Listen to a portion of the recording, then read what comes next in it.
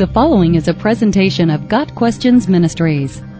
What is the meaning of the parable of the friend in need, or the parable of the persistent neighbor? Immediately after teaching the disciples to pray the Lord's Prayer, Jesus told the story of a neighbor who was in need of bread for a visitor. Luke 11 verses 5 through 10. The disciples had just asked him to teach them to pray in verse 1.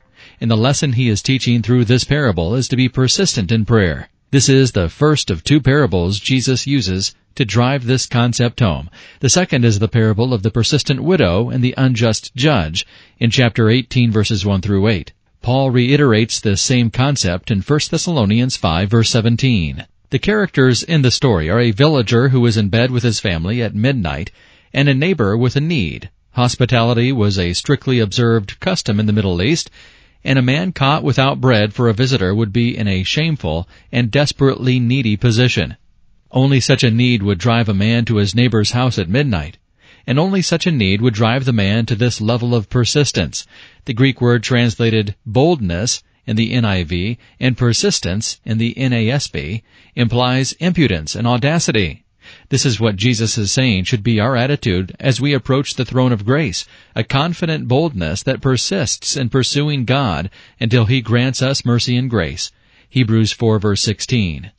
A word of caution is appropriate here. Never are we to approach God with impertinence or a demanding or disrespectful attitude.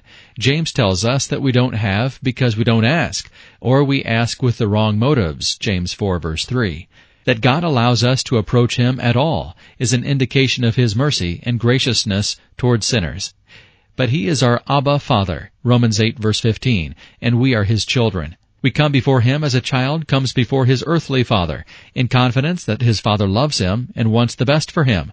And if this man would give his neighbor what he wanted, not out of friendship, but just because of his shameless boldness, how much more will God, who loves us perfectly, give us when we come into His presence? Jesus tells us to ask and keep on asking, Matthew 7 verse 7, and whatever we ask in God's will is assured to us. He had just taught the disciples to pray the Lord's Prayer, which includes the phrase, "Your will be done," Luke 11 verse 2.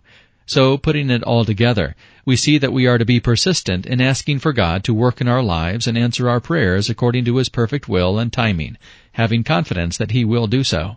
When we pray without ceasing and have confidence in God, the benefits are many. We experience the goodness of God as we commune with Him. We become eager participants of the purposes of God, yielding our lives and wills to Him. And we enter His presence with boldness and security, knowing that He will bless us with His fellowship and love. Got Questions Ministry seeks to glorify the Lord Jesus Christ by providing biblical answers to today's questions. Online at GotQuestions.org.